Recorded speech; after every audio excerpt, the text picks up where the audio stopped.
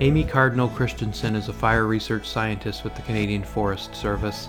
Her research on Indigenous fire stewardship, Indigenous wildland firefighters, and wildfire evacuations is important to any sort of comprehensive view of the shockingly intense wildfires that have burned 4 million hectares so far this year in Canada, and that produced almost 60 million tons of CO2 in May. She's also the co-host of the invaluable Good Fire podcast, which I strongly recommend. She and Matthew Kristoff talk to luminaries on the contemporary reality of fire's extreme intensity and destructiveness, and what can be done to restore a balanced relationship with fire. She's produced an abundance of work in this field, but I'll just highlight two co-authored books, First Nations Wildfire Evacuations and Blazing the Trail, Celebrating Indigenous Fire Stewardship. Amy is drawing attention to realities and precarities that are too often ignored in the colonial state of Canada. She makes it clear that the impacts of today's fire are generational, where First Nations and Métis communities are, quote, not going to be able to participate in their cultural activities on their land base for a long time. While that is criminal, the uneven impacts of wildfires that have been supercharged by greenhouse gases and global heating, the irony is that future-oriented forms of Indigenous fire stewardship have historically been outlawed in Canada and the US and Australia. Amy helps us understand the history and motivations behind that policing of cultural fire. Her research is tough for a number of reasons, and not least because she says even though she's a Métis woman from Treaty 8 territory, it's hard to earn the sort of trust necessary to learn fully how Indigenous peoples have preserved their cultural fire practices. In her words, for Indigenous nations, there's a long history of distrust around fire, with outside people and outside agencies. It's also becoming difficult to talk about the practice of prescribed burning because of the ways that climate change is altering the atmosphere and making conditions more volatile. Nonetheless, the things she has learned are eye-opening and progressive, reaching down to the roots of the problem of conflagration and problematizing things like land use planning and building design from a deeply decolonial perspective.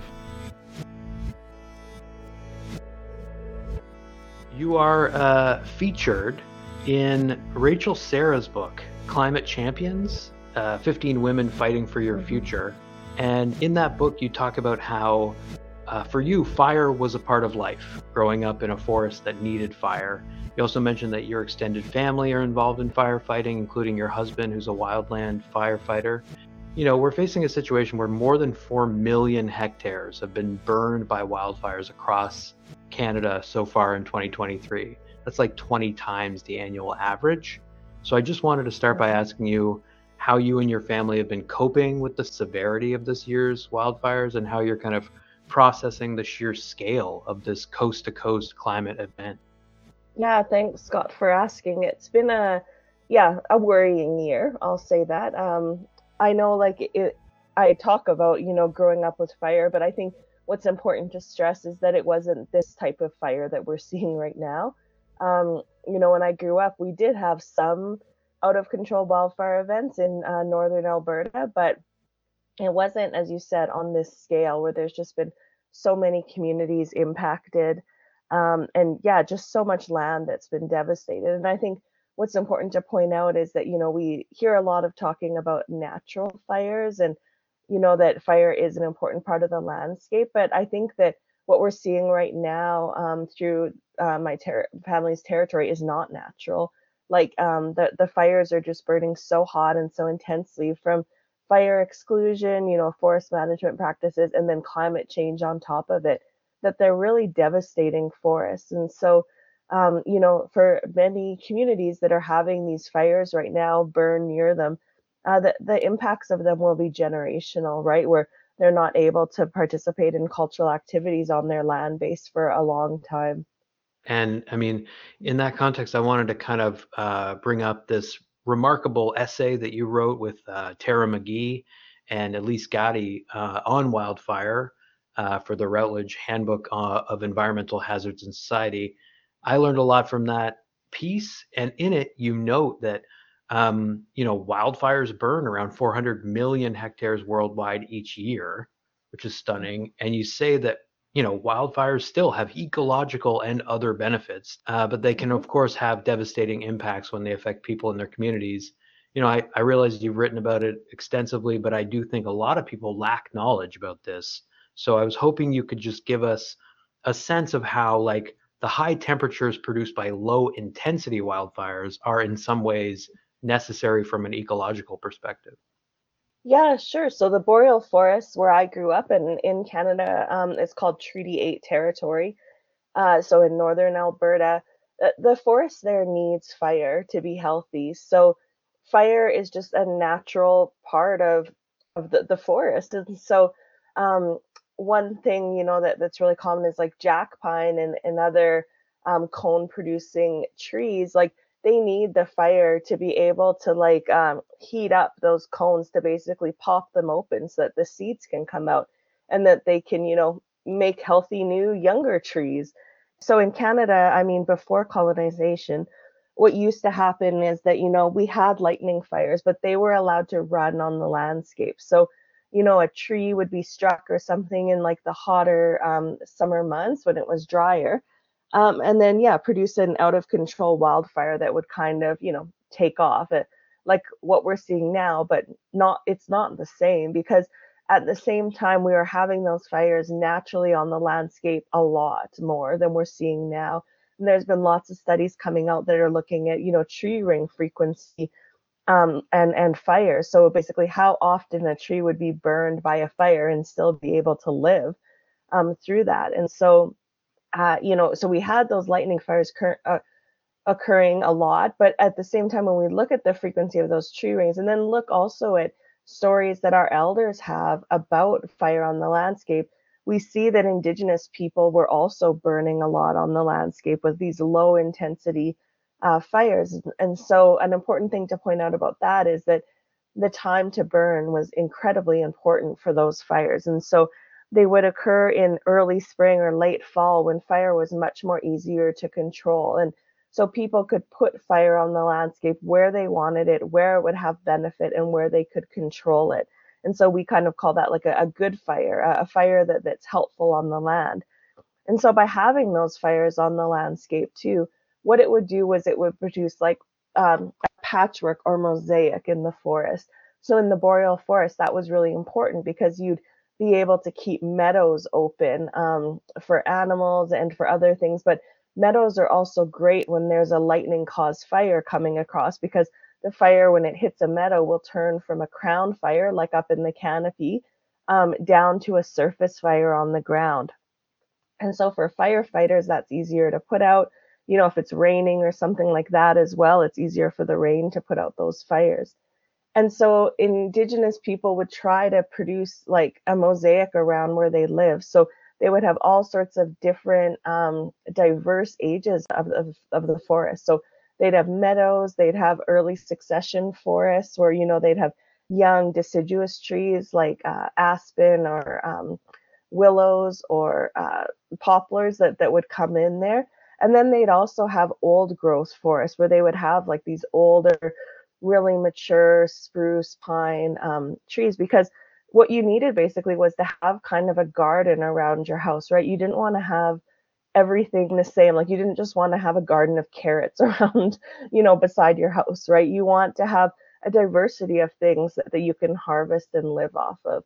And so again, the beauty of that with fire is that when the lightning fires or the summer fires would come, or before green up in Alberta, so before our trees would leaf out when it's really dangerous for fires because it's so dry, the fires would hit and run into these mosaics and change in intensity and severity of what they were burning. And so with, in Canada, when settlers came, they brought with them fire exclusion. And so since that's come, we've had our forests basically have almost turned into like monocultures. Like they're not exactly like that, but that's the easiest way to describe them. And a lot of that is like with timber companies, right? Because there's certain types of trees and ages of trees that are of value to them. So those are the trees that are promoted. But those are also the trees that, carry fire. And so like in the mountains, when you go to a lookout site and you look and you see like that blanket of green that all looks the same. And people right now really think that that's beautiful and natural, but that's not natural in the boreal forest. And so what we want to see is these patchworks, because when you have that, carpet of the same type of trees, disturbance can run through it. So you can get pest attacks. Fire is really bad and negative to those areas. It provides this picture of how diversity is important because nature is complicated, because the web of life is so complex.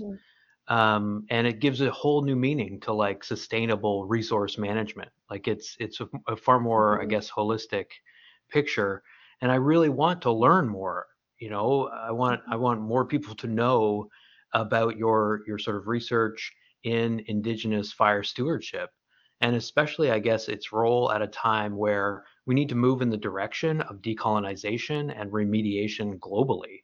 I mean, you note in one piece that, quote, there's not an ecosystem in North America that was untouched by Indigenous cultural burning practices, and that the removal of Indigenous fire practices from the land has increased fire risk in many areas, with frequent low risk, small scale burns replaced by infrequent, large, dangerous wildfire events. So I wondered, if you could speak to or just expand on what you were saying just a minute ago by talking about how maybe Indigenous fire stewardship could be related to this now kind of more mainstream, I guess, concept of climate adaptation. I mean, what is the history of Indigenous fire stewardship or histories of Indigenous fire stewardship? Um, and how is it both used and experienced by Indigenous, Aboriginal, and tribal peoples who have sought to learn to live with fire? So I will say that there is controversy in like the science community, right, about the Mm, extensiveness of Indigenous fire use. I know I've been on talks lately or calls lately where people will say like, oh, there was no Indigenous burning in like the northeastern US or something like that. But I think what's important to point out is that when you actually go and talk to Indigenous people, they remember, like the elders remember times of using fire. And what when they say that there's been no fire, usually what they're looking at is like either tree rings, which I spoke about earlier, or like looking at charcoal or things like that. So like going to a lake and seeing is there charcoal sediment in the lake historically, and then what does that mean for if there was fire in the area, or they'll look at pollen too, and into other indicators of fire. But I think like what's really important to point out for Indigenous cultural fire is that all the nations that I've worked with, talk about how small scale the fires are often. So, it's not like now with when agencies do prescribe fire where we're burning like massive amounts of territory or anything. Like, really, sometimes Indigenous cultural fires can be like a bush that you're burning, be so that that bush comes back healthier and produces better berries. It can be like, the size of your house where maybe you just want to bring up some green grass so that some deer will come to that area. Or it can be much larger and more landscape level. But I think that that's important to point out is that diversity of it. And really, when we go to communities, yeah, they talk about fire and using fire in different ways. And I think like that Northeast US piece that people really kind of still debate about. That my colleagues that I've worked with from there, from Indigenous nations, really dispute that, and yeah, their stories and their history is that they use fire on the landscape there too. I wanted to ask you about how you sort of discuss, like I noticed in recent lectures, you discuss how meaningful it's been for you to speak directly with Indigenous fire knowledge holders. It's also something you write about, that these are elders who are familiar with, as you say, climatic cycles, ignition sources, fire behavior, and landscape factors. I want to ask, I guess, whether you'd be open to giving listeners a sense of why the insights of Indigenous fire knowledge holders are so valuable to you, and maybe the barriers that you've seen emerge that stand in the way of that knowledge being transmitted in any sort of like cross-cultural way.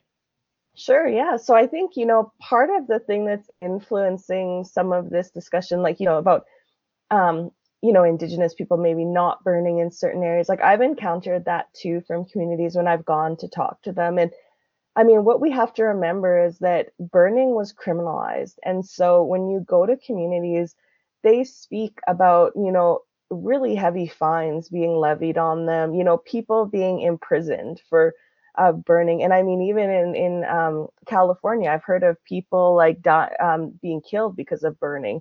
And so it's something that like when you go to a community, they're not just going to open up and say like, oh yeah, we burn all the time here, or like, we did that, because it's seen as a criminal offense in Canada. So the real important thing, is about, building those trusted relationships and really looking at fire in a different way. So even when I did my PhD, I went to a Métis settlement. So my family is Métis. I'm from the Cardinal and Labakan families, and I went to Peavine Métis settlement where I'm related to a bunch of different folks there. But when I first got there and people didn't know me that well, like nobody burned. Like everybody would just say, that, oh no, they didn't do that. And they were all about, firefighting and that fire was bad. And as I got to know more people in the community, they found out we were related and that, I wasn't there to arrest them or something. All the stories came out about the importance of fire and using fire to clean the land and, the role of good fire and how they'd burn and where they'd burn. And, so I think that that's one thing really that we need to remember about fire is that for Indigenous nations, there's a long history of distrust around fire with like outside people, outside agencies, outside folks. There's also right now a worry about like appropriation of fire knowledge. So where people come in and basically steal fire knowledge from nations so that the nations still aren't able to burn themselves, but other people will kind of take their knowledge and go and burn in their place, which I think is a real concern. But for me, like, I think too, with climate change, like when I go to communities, they talk a lot about like their worries about climate change, first of all, and not from like a political standpoint or, because they read a study that like, showed a graph of ocean temperature, but like they're just looking at the land around them and just seeing the change. And so that's their concern, right? It's based on their personal observation. And in Northern Canada, especially, like communities there are feeling the impacts of climate change much, much earlier. And so, yeah, what's happening there is that the cycle, like, so basically the timing of things is shifted. And so one of the issues that with wildfire management right now is that everything's based on like dates, like on April 1st, they'll release, okay, it's the start of fire season, the fire ban's coming on or whatever. But for Indigenous people, like their burning calendar has never been around like fixed dates. It's always around like observations that you can see. And so for me as like a climate adaptation strategy, that helps, right? Because you're not saying like, oh my goodness, now like, there's no snow on March 15th. So what are we going to do? They rather look at it and just say like, okay, the time to burn, is now. So let's go and burn. And I think too, from a climate change adaptation piece, another thing that's important is that, well, cultural burning is mostly done for cultural reasons. So like, so basically that people can live and carry out their cultural activities on that landscape. A benefit of fire is that it also removes vegetation, right, that's available to burn in an out of control fire event. So it basically, as I was saying, cleans things up. Like every nation I go to, that's what I hear is that fire is used for cleaning. So when now when you walk through a forest, lots of times it's actually really difficult to walk if you walk off trail because it's, there's so many like down logs and branches and like leaf litter and all these things. And so what would happen with Indigenous nations is they would go and clean that up with fire. So they'd go and set a fire at the right time, which would then burn all of that. And it basically produces like biochar, like charcoal that basically returns nutrients to the ground. But then it removes the fuel that would be available if that area was hit, by lightning fire during the summer. In that way, it really helps to adapt communities to this increasing wildfire risk that we're seeing just by like a really simple practice, which is removing things there that are available to burn if something like that happened.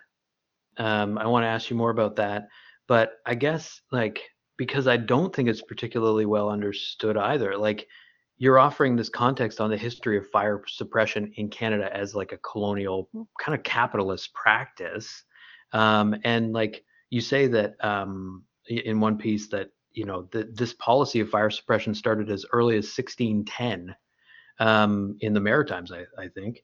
What Hmm. what are like just for people's clarity, like were the reasons for making the suppression of fire a matter of law in Canada? Like, who does it serve?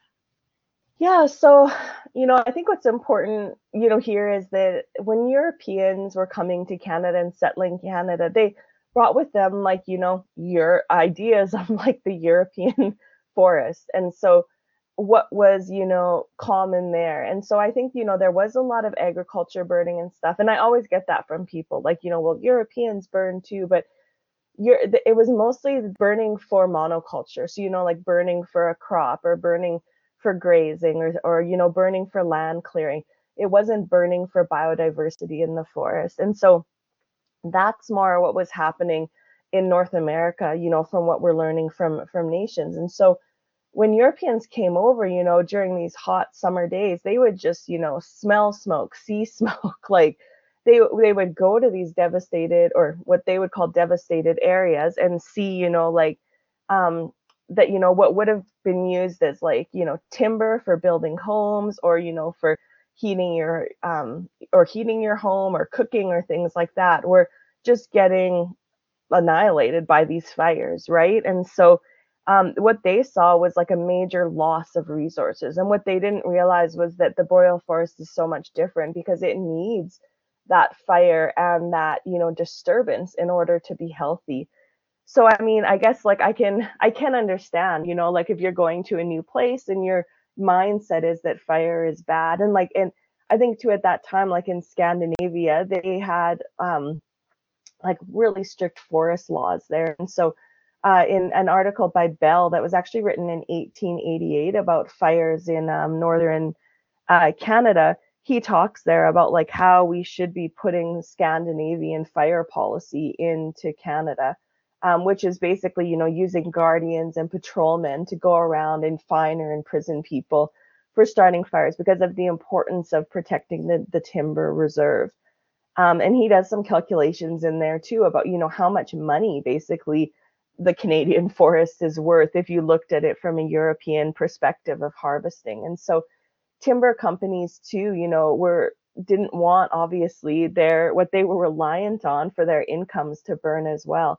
So at first, it was fine when they came and they would, put in these fire exclusion things. And even when Indigenous people would burn too, they just saw that as being so dangerous, even though they had really no understanding of what was happening at the time and why it was done. It was that whole, superiority of knowledge when they came. And even in that Bell article, like, he talks about like the uncivilized people, like the wild Indian of the Canadian North, and doesn't see that maybe those people actually knew what they were doing to be able to survive on that landscape. And so as like the settlers moved across Canada, of course, with that came these fire exclusion policies and, these forest rangers or guardians who would go out and patrol the forest. And then, in Canada too, we got really successful at putting out fires, especially in like the probably like the 1970s and 80s, I guess was kind of like the heyday of putting out fires. But that was when, it was pretty easy. They could just go and put out a fire on the landscape and and they didn't really think what the implications of that were of removing fire and removing that disturbance. And I mean, that's what we're seeing now is now we're seeing the implications of these forest management choices. And so now what we're seeing is, even more areas burning, fires that are impossible to put out as they move across the landscape.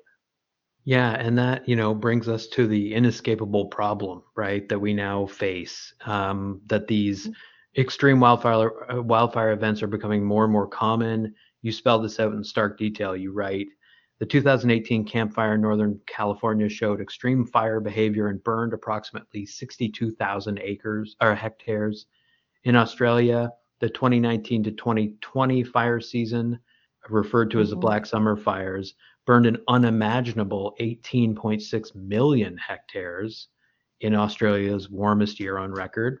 We're also seeing extreme wildfires in weird places like the Brazilian rainforest, the Arctic Circle, and here in Nova Scotia. When like wildfires now account for a huge percentage of carbon emissions. I mean, New Scientist reported Hmm. that countrywide fires in Canada produce 55 million tons of CO2 in May alone, more than double Hmm. the carbon emitted by wildfires in any May fire season.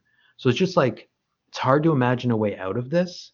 And I know that I read that you and your family kept trapping lines near Fort McMurray in northern Alberta, but left because like the tar sands complex was contaminating and dominating the landscape. People are trying to flee the impacts of like fossil fuel infrastructure, oil and gas development, but it's becoming harder and harder to escape. There is basically no escaping climate change. And so, you know, um, I don't even know how to ask the question, but how do we argue for sustainable resource management now? What does a radical approach to sustainable resource management look like in light of these changes in historical fire behavior and fire regimes in all of these different areas? Yeah, so I think, with this fire season too, I've been feeling depressed like that too. Like, how are we going to get out of this? But I think for me, one thing that's really come through is that, like, I think that the public, there's so many things going on in a person's day-to-day life, right? And so, if you're living in a city, like forest health or like, wildfires probably isn't top of your priority list for like, things that you're gonna, raise your voice about, I guess. But I think what's happened is that, after, like at first in Canada, like I was doing this kind of, well, I would say like academically alone for like 10 years. There was obviously communities and nations doing this work and advocating it, but there wasn't much attention, I guess, even from wildfire agencies about what was, about cultural fire and what it could do for climate change adaptation and making communities safer. But when 20 like when we had the 2017 and 2018 fires in British Columbia and the fire in Fort McMurray in 2016 as well, that really caught the attention of a lot of people because a lot were now being impacted by fires that maybe previously wouldn't have been.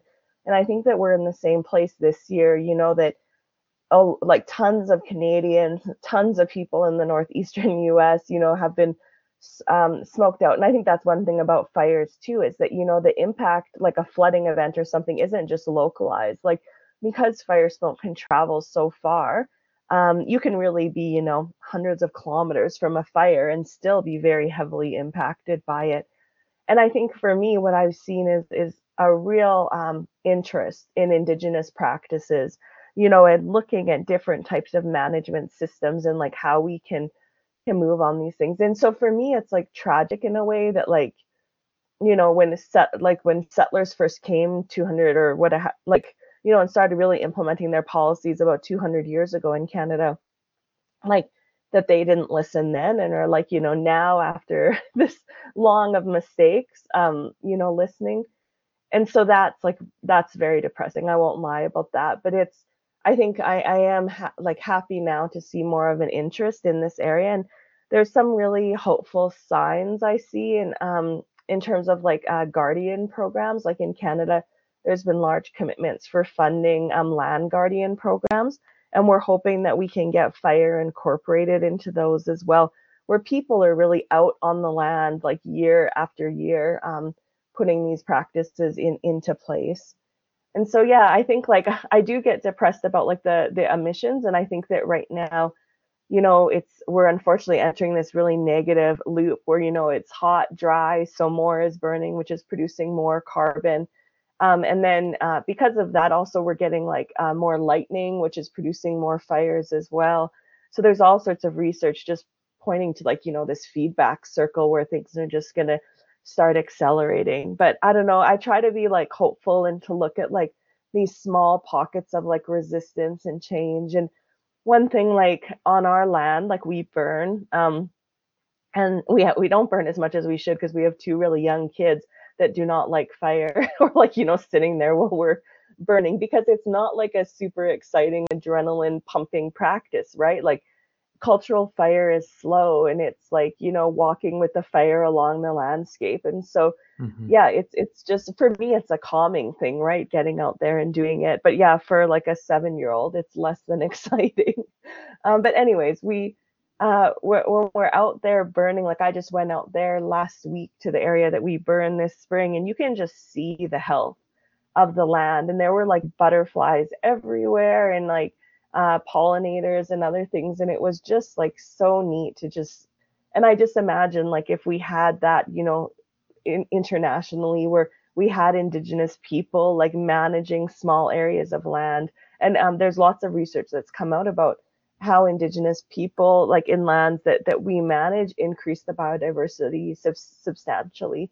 And I hope too, like with these like in terms of the emissions, that I think more and more people are talking about like, greener energy. And in, especially even where I live, like I live in Rocky Mountain House, which is probably like a very, very conservative part of Canada, that's very pro oil and gas. But even in recent years, like the vote for like Green Party or like NDP has increased substantially. And then there's people now that have like solar panel houses. We see electric cars driving around town and stuff. So I don't know, I'm hopeful that way. But for me, what's really sad is that it's taken these big like events that have impacted millions of people to Hmm. kind of get people thinking of living more sustainably. Yeah, I mean, that's my feeling as well.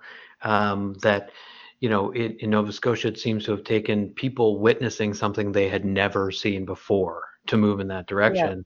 But it is obviously a warning sign and a wake-up call.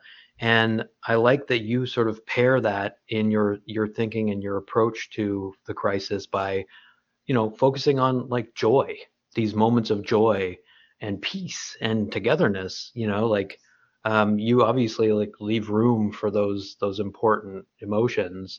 Um, and I think like that is ultimately what drives people. It's not so much the fear, because the fear is it can be immobilizing.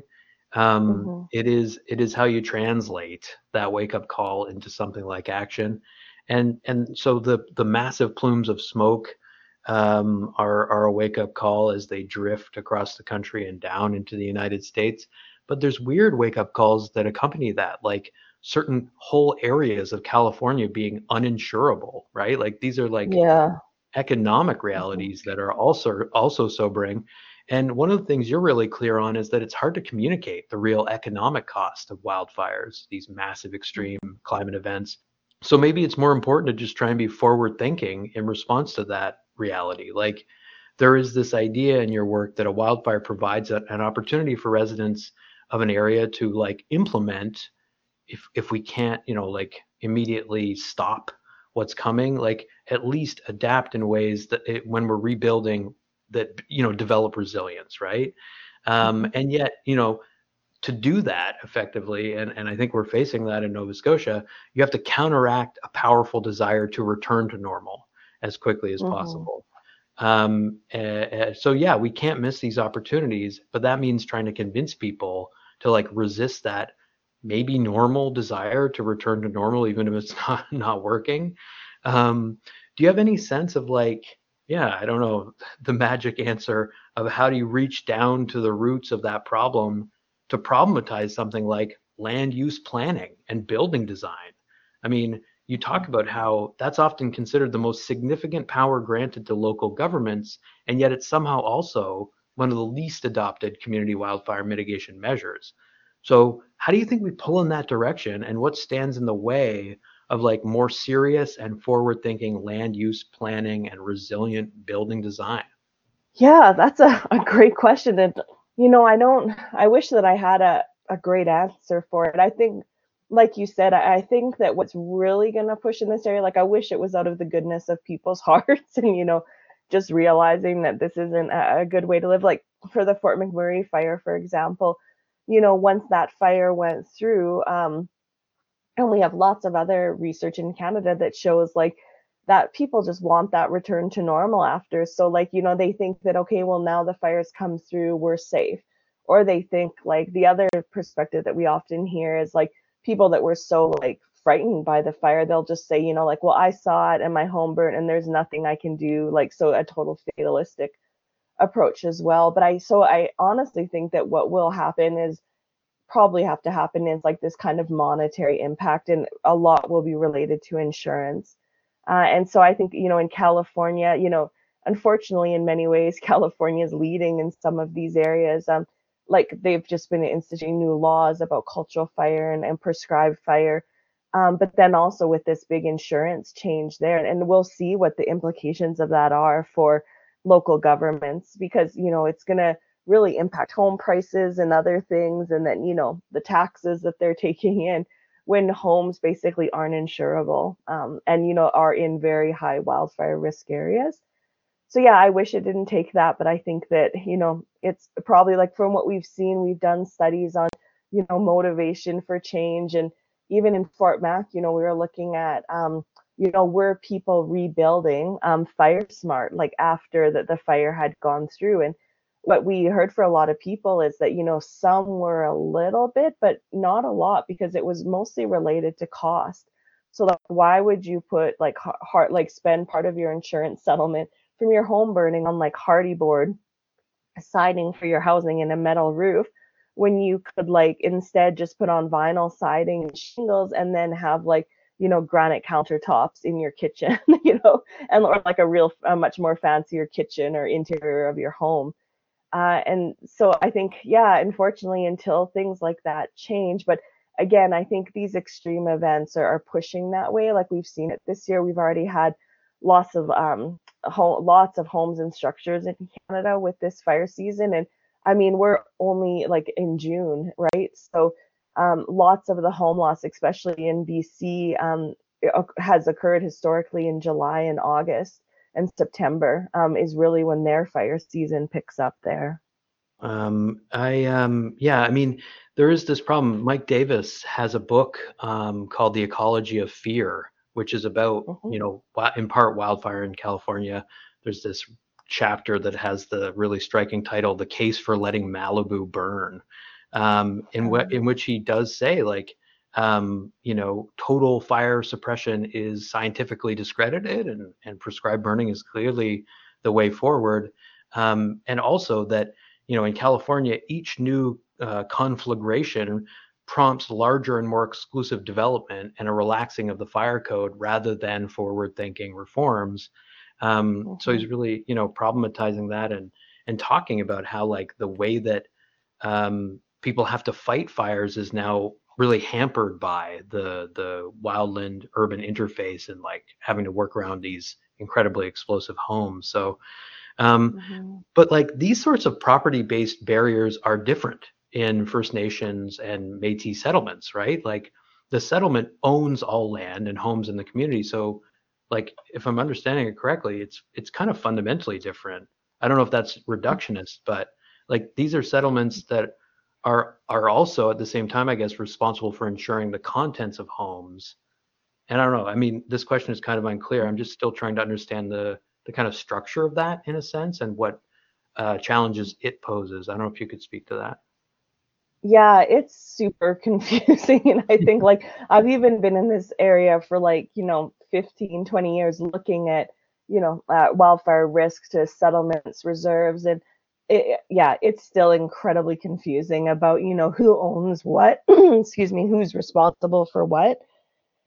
And so, like for the settlements, like they are kind of more communally owned. So people don't necessarily have like individual home ownership, like you would see like in a normal community, and same with the reserves. So, but then at the same time, like when homes burn, say on a reserve, it's basically like Indigenous Services Canada or the federal government then that has to step up and like replace those homes. And there's already such like a housing crisis on reserves and settlements with, there's already not enough money being provided for housing. There's already overcrowded homes. So that when you have a wildfire or something coming in, like it makes it even worse. And so for people like, say if I'm living in a home on reserve that was like assigned to me by my band, because you don't directly benefit from anything that happens to that home. So for example, if I was to put like, upgrade the outside of the home or something like that, it doesn't financially benefit me at all. It's basically like me just kind of throwing money into a hole almost.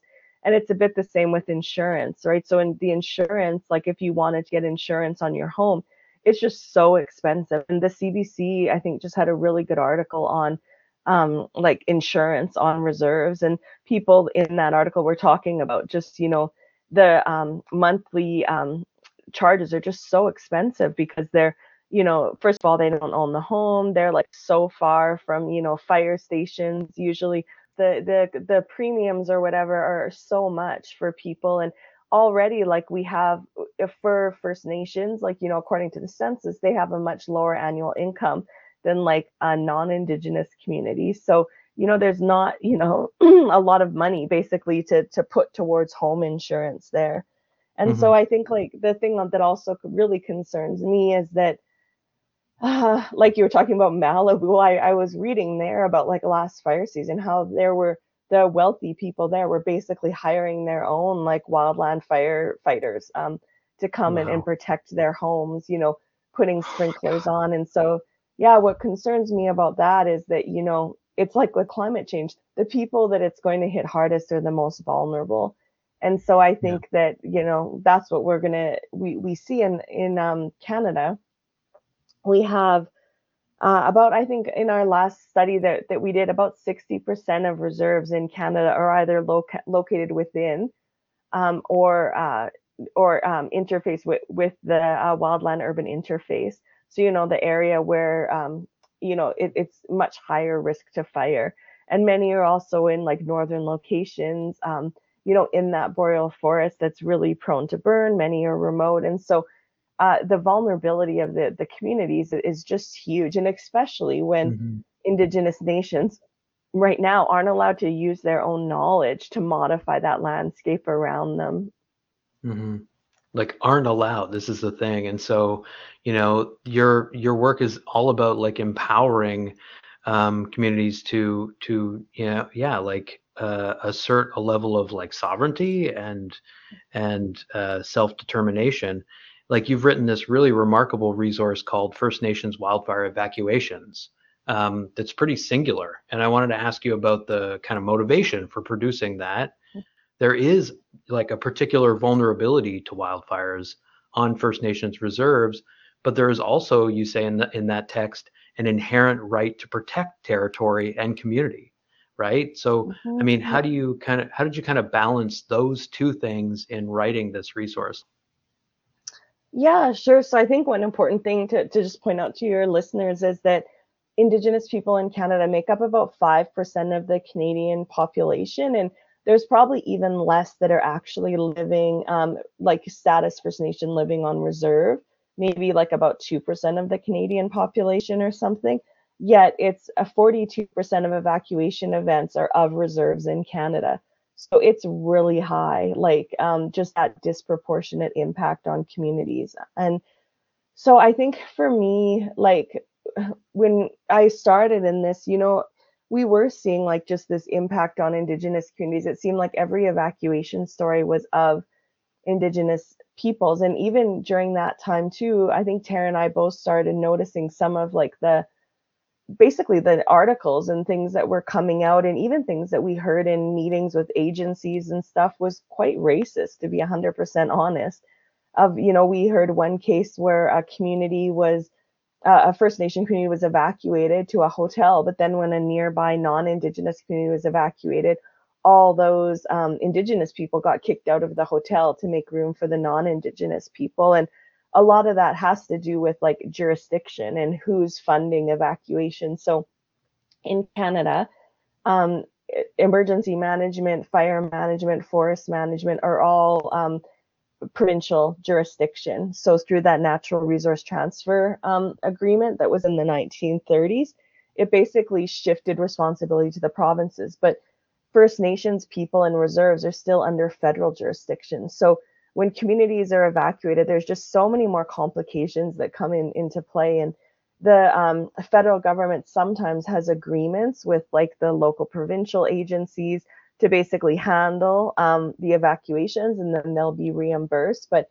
it's really confusing for people like, that are actually being evacuated in that moment, for chief and councils to know what to do. And I think like in recent years, it has improved a little bit, but even this summer, like we still see all these like issues. And so for me, it's been discouraging because it seems like every year it's just the same problems that we're having. But um, so when we started the First Nation Wildfire Evacuation Partnership, what Taryn and I and colleagues had noticed was that we didn't really know what Indigenous people were going through when they were evacuated. So we heard all these agency perspectives, that the communities were difficult to deal with. There was all sorts of like problems in like the evacuation centers, that, it was hard to get people to listen to the orders to leave.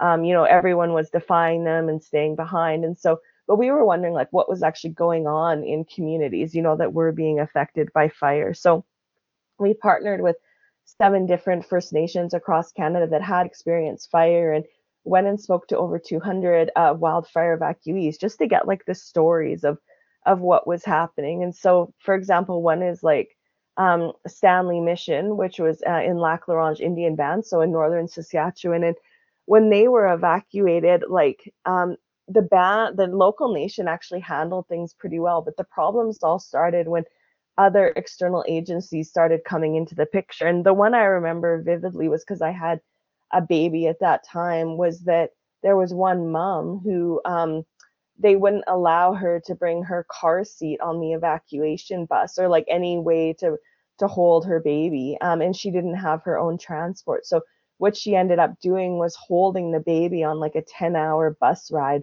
from their community, I think all the way down to Regina, where the evacuation center was. And so, it's things like that, that we would probably never put on non-Indigenous people in Canada. Like, Right. and we just had tons and tons of stories of that. And another one was like Deer Lake First Nation. When they were evacuated in Ontario, they were actually evacuated to an abandoned sanatorium, like a mental health hospital that hadn't been used, and they were put up there. And, it was just horrible place to put people. And, Sure. but that was just deemed as acceptable. No, I mean, it just sounds like a policy of inconsideration that definitely like smacks of racism. It's hard to read it any other way when you're starting to see a pattern in, as it were, the data of people's experiences. Yep. Yeah. Yeah. And I think too, like when just another important thing to point out is that many of these communities that evacuate, it's not like you can just like jump in your car. Like, for me, if we got an evacuation order here, like we have 2 vehicles, we could just put some stuff in them, and then we have multiple highway access to our place. So, Mhm. we could go north, south, east, west, like anywhere basically to get away from the fire. But for lots of these communities, they're either one road access or they're fly in only. And Mhm. so they're really relying. And then also too, another thing we heard was that, they might have 16 people living in their home, but 1 car. So it's not like it's easy just to, pack everybody in and take off. And so what happens there is that they become really reliant on external agencies. But because there's already this massive distrust, because they're not allowed to manage their territories, there's all of these other issues in communities, and like water, childcare, all these things like that the colonial government is basically, not producing properly on, that Mhm. then, it's kind of like this just total lack of trust. Like, well, how are they going to help us? And lots of times there's even a reluctance to speak out. It's just kind of like, well, let's just get out of the community and just, yeah. So I think that that's one really important thing that the book has done, is just really captured those stories of people. And every participant that we talked to, one of the big things they said was that, we had lots of people crying, even like 4 years after their evacuation experiences, just about the impact that it had on them. But they all wanted to do the interview because they said, first, no one had ever asked them what had Mhm. happened to them. And then the second thing was that they wanted to make it better for other people in the future. It is too, it's easy, and the knee-jerk response tends to be in mainstream media to sort of obviously like amplify the stories of like heroism, and that's great. And we don't want to dwell with these, more like troubling truths. But if you Mhm. dwell with those troubling truths, you learn a lot more, I think. And like you're talking about communities where people are evacuated multiple times per year, like often Mhm. because of air quality issues, not even just direct exposure to like oncoming wildfire. I thought your Yeah. analysis of the evacuation of Fort McMurray was really interesting in this sense, because when I spoke to John Valiant, right, who has this book Fire Weather, which really centers on that massive fire, he mostly talks about the scale and the speed of that evacuation.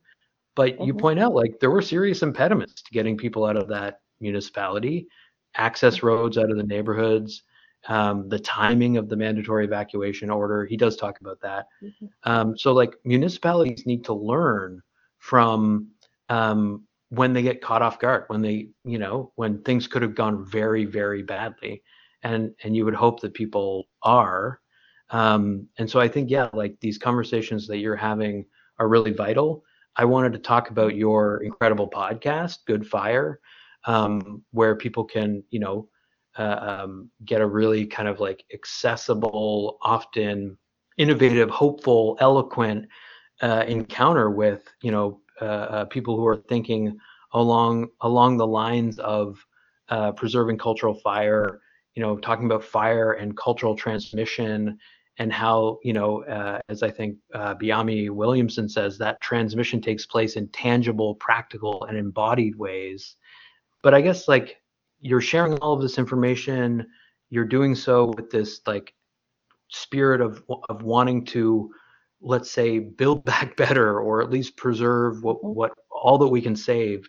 But you also mention in the second of the two Don Hankins episodes that there occasionally you'll record parts of conversations that you're not comfortable sharing. So Mhm. I just wondered if you could talk about that, maybe in relationship to this like horizon of possibility where something like cross-cultural fire stewardship is conceivable. Sure, yeah. So I think that's one thing with that podcast that everyone just thinks like we kind of hit play and record it and that's the end. But those podcasts are heavily edited Hmm. because there is things that people aren't comfortable sharing publicly, and a lot of that is just because that appropriation of knowledge that Right.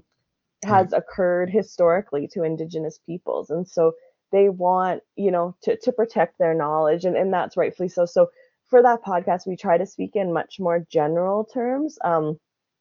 But sometimes when we get into like ceremonial things or talking about locations or like actual practices of burning, we take those out just because of the worry. And so one example of that is like there's an elder that I know who's like a fire keeper, has years and years of experience in, or decades I should say, of experience in firefighting, but also in fire lighting. And he's often like asked to come in and like speak to agencies, to kind of, give an overview of cultural fire, to talk about some of the practices and other things. So he's basically there teaching the agency, who then relies on that teaching to go out and let their people burn.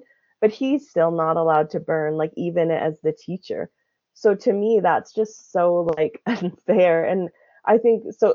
I tend to be like, I guess, a bit more radical in my thinking in this, because we hear a lot about like the weaving of knowledge and, incorporation of Indigenous knowledge into Western fire practices. And at first, I was really supportive of that until I've actually seen like what that means on the ground. And to me, it hasn't been true weaving or whatever. It's really been a question again of appropriation.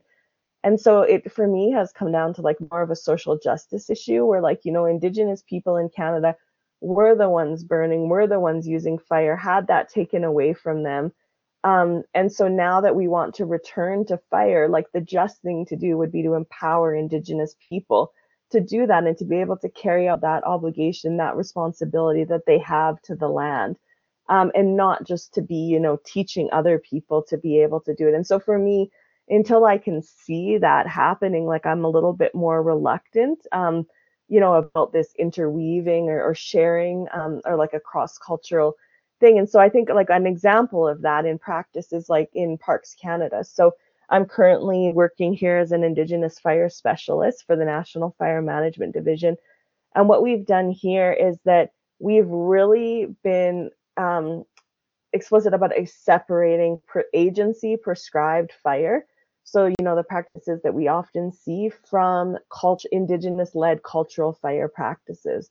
So lots of times you'll see those two terms conflated, but here they're totally distinct. And it's one of the reasons why I came here, because I really like that approach to it. And so for like agency prescribed fire, that's, where we're seeing like it's based on agency objectives, where they're going out and burning like a lot of land in a little bit of time. So we call that production burning, where, it's because of resources and they don't want to spend any more money than they have to and stuff. They're trying to do as much as possible. It's basically, it's a paramilitary structure where, you've got people in an incident command system that have their specific roles. Lots of times they're using like foreign ignition techniques, so like using heli torches or drip torches or ping pong balls to get the fire going. And so that's really different than Indigenous led cultural fire practices, which are family centered, which are nation centered, where we have children and elders out on the land, where lots of times, because the fire is so low risk, like nobody wears any PPE, like there's no kind of special requirements to be able to be on the fire. We use like more like a slower burning technique. So it's hard for agencies probably to imagine that, because it takes a long time to burn a little bit, but it's because of that close relationship to the land, and that you're seeing on the ground as you're slowly burning like what's happening, so when it's time to keep burning or not to burn. And then also the one thing is that there's a bit of like controversy about using foreign fire starting methods right now, like drip torches, because so many of our Indigenous people are wildland firefighters, so they have experience running drip torch. But lots of our elders think that because a drip torch uses fuel, so it uses like diesel and gas that you're basically dripping onto the ground, that's introducing like foreign toxins basically to the landscape. And so that it's much more important to use traditional fire starting methods. So yeah, I think for me, like that, I personally feel that we need to, as you said, empower Indigenous people to be able to lead these practices on their own territories first. And then we can kind of see as we move, because, we need to manage a lot of land, right? Or steward a lot of land. So we're going to need a lot of people. And I think out of California, there's a really good quote. I can't remember who said it, but it was like, it gets overwhelming if you think like we have to burn 1 million hectares a year. But if you think that you have 1 million people burning 1 hectare a year, things become much more manageable. And so for me, like, I just feel like let's start with the people who fire was taken away from, who have that knowledge to go back to their land. Yeah, I mean, this is why I really wanted to talk to you. I think you've got some really revolutionary, but also just like incredibly sensible, practical ideas that are obviously very deserving of being shared. And like what you just said communicates the fact that like this is urgent stuff. Like as others have pointed out, climate change may make Indigenous peoples climate refugees in their own ancestral territories. So, Mhm.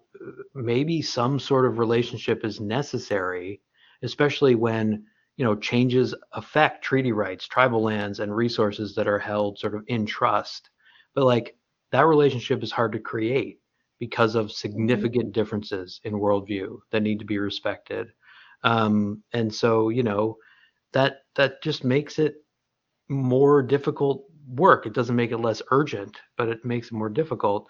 And I wondered if you could maybe, like I was, reading about the work that you've done, and I noticed that there's a New Yorker article by Bill McKibben from last year that's titled "In a World on Fire, Stop Burning Things," that actually Mhm. ends with a reference to your work. Um, and McKibben obviously is like an ally, let's say, and believes in the need to embrace limits and go in a different direction, a radically different direction. But he writes in that article, quote, "It's possible to imagine a world in which we've turned off most of the man-made fires and Indigenous people teach the rest of us to use fire as the important force it was when we first discovered it." And, I just wonder how you feel about that kind of framing and whether you think it adequately does the work of trying to restore like that self-determination that is obviously really crucial when we're talking about the need to decolonize wildland fire management.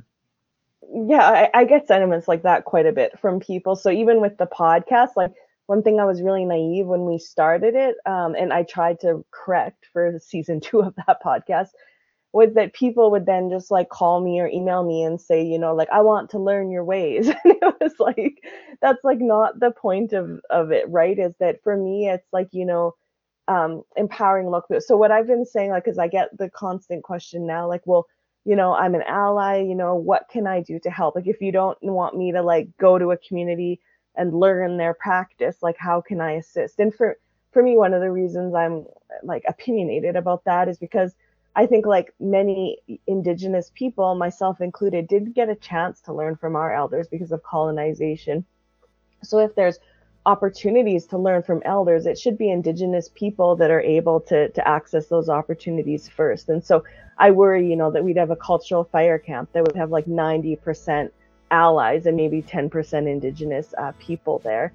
So I think that one thing that I'm always talking about is that, for allies, a really important way to help is to help to take down these systems that they basically, well, not they personally, but like that, colonial governments have put in place. So, to help like start looking at, policy around fire, to start looking at legislation around fire, and to really start pushing on those things and how we can change those to open space for Indigenous peoples. And another thing that I've heard like quite a bit from Prince Albert Grand Council and Senator Beatty lately up there is that, fire also comes down to a treaty rights thing. So like in treaty, when we signed like multiple different treaties with the government of Canada, and my family from Piesisban was signatories on Treaty 6. And so when those treaties were signed, basically the right to be able to hunt and fish and continue to carry out our cultural activities on our land was basically guaranteed to us by the government of Canada, and so, or the Dominion of Canada, I guess at that time. So what we've seen with these fires is that it's impacting our ability to actually be able to do that on our land. So it's infringing upon our treaty rights. And so one way that people want to move is to, basically reinforce that treaty relationship that we have with the government of Canada, to basically so that we can go out on our land and do those activities. And if that takes Indigenous stewardship of the land and a movement away from, provincial or territorial management, then, that's what's going to need to happen to be able to uphold our treaty rights. Yeah, and thank you so much for making that clear that this is not just theoretical. This is like tangible. This is practical, and a question of how power structures and anti-fire discourses, let's say, have really changed the landscape, have changed our relationship to the land, have limited the flourishing clearly of Indigenous peoples in many contexts, and have really like imperiled the world. Like it's not an exaggeration to say that. So it's a pleasure and an honor to be able to talk to you about these things. Yeah, thank you so much for having me on.